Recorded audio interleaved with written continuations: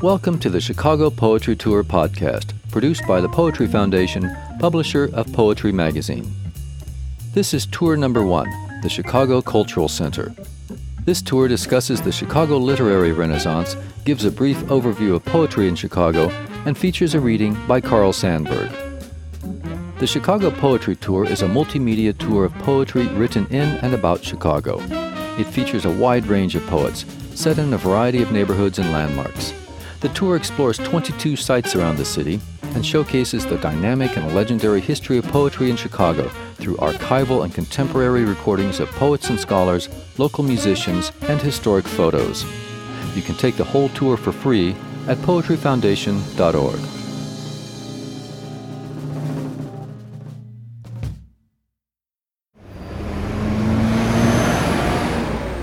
Thanks for joining me. Remember, the lake is always east, so don't walk too far. Now, as we set off on this journey through the last 100 years of Chicago poetry, the first thing you might wonder is, what makes poetry from Chicago distinctive? Is there a Chicago style of poetry?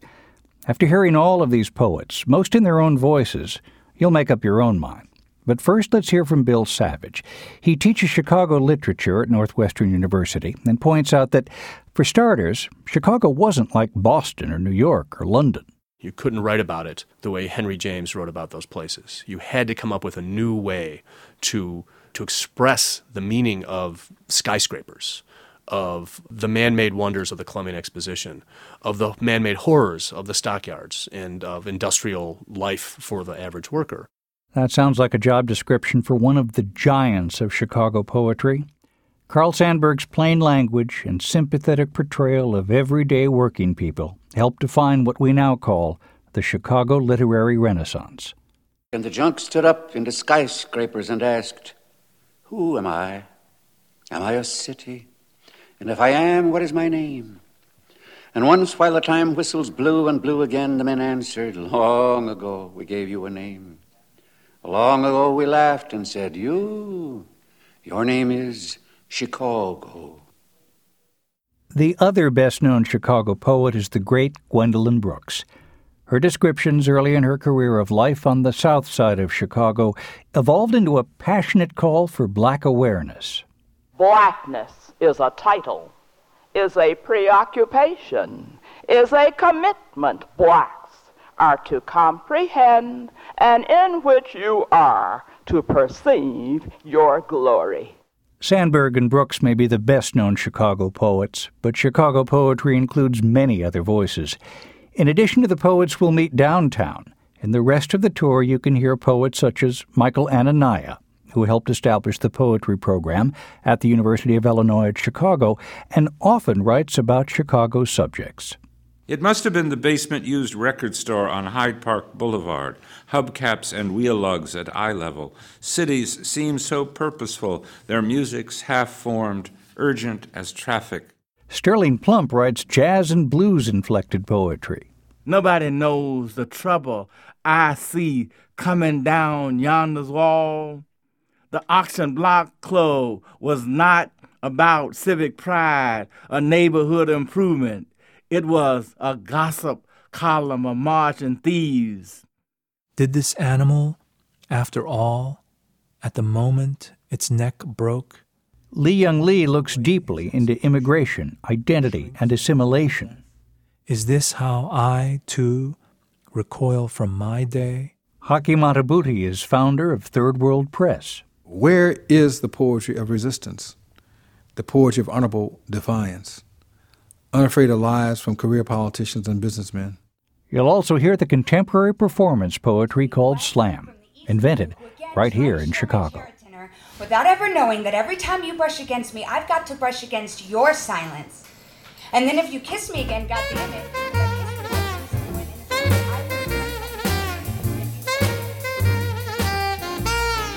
This building, now the Chicago Cultural Center, was the original Chicago Public Library. My stepfather, Ralph Newman, was chairman of the library board, and you can see his name chiseled into the wall on the first floor. The building went up in 1893. That same year, visitors from around the world flocked to Chicago for the Columbian Exposition, a 6-month-long World's Fair promoted as a celebration of civilization. It was also a celebration of Chicago. In 60 years, Chicago had grown from a remote trading post to a major industrial and transportation center with a population of over 1 million. Fortunes were made. New ways of building and doing business were invented. This new city also inspired the best writers of the time to experiment and to find ways to evoke the modern world around them. The Cultural Center is a great place to consider this because it was also Chicago's public library. And the idea that someplace this beautiful and this opulent would be for everybody in the city to come and use is sort of a radical kind of democratic access to the arts. Once again, Bill Savage. And that, again, is something that the Chicago Renaissance writers, especially maybe people like Sandburg, were absolutely dedicated to. Poetry should be for everybody. And look at the Tiffany windows and the ceilings in this building and think that the shoeshine boy and the multimillionaire both came here to check out books. And that's one of the great things about the city. One of the great things. Sandburg found lots to celebrate about Chicago. He was especially fascinated by the city's continual transformation. Here's Carl Sandburg reading an excerpt from The Windy City. Put the city up, tear the city down, put it up again. Let us find a city. Let us remember the little violet-eyed man who gave all, praying. Dig and dream, dream and hammer, till your city comes. Every day the people sleep and the city dies. Every day the people shake loose, awake, and build the city again. The city is a tool chest opened every day, a time clock punched every morning, a shop door, bunkers and overalls, counting every day. The city is a balloon and a bubble plaything, shot to the sky every evening, whistled in a ragtime jig down the sunset. The city is made, forgotten, and made again. Trucks hauling it away, haul it back, steered by drivers whistling ragtime against the sunsets. Every day the people get up and carry the city, carry the bunkers and balloons of the city, lift it and put it down. I will die as many times as you make me over again, says the city to the people. I am the woman, the home, the family.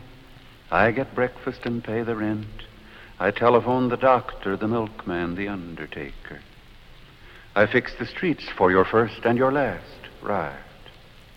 Come clean with me, come clean or dirty. I am stone and steel of your sleeping numbers. I remember all you forget. I will die as many times as you make me over again. Carl Sandburg, reading an excerpt from his poem, The Windy City.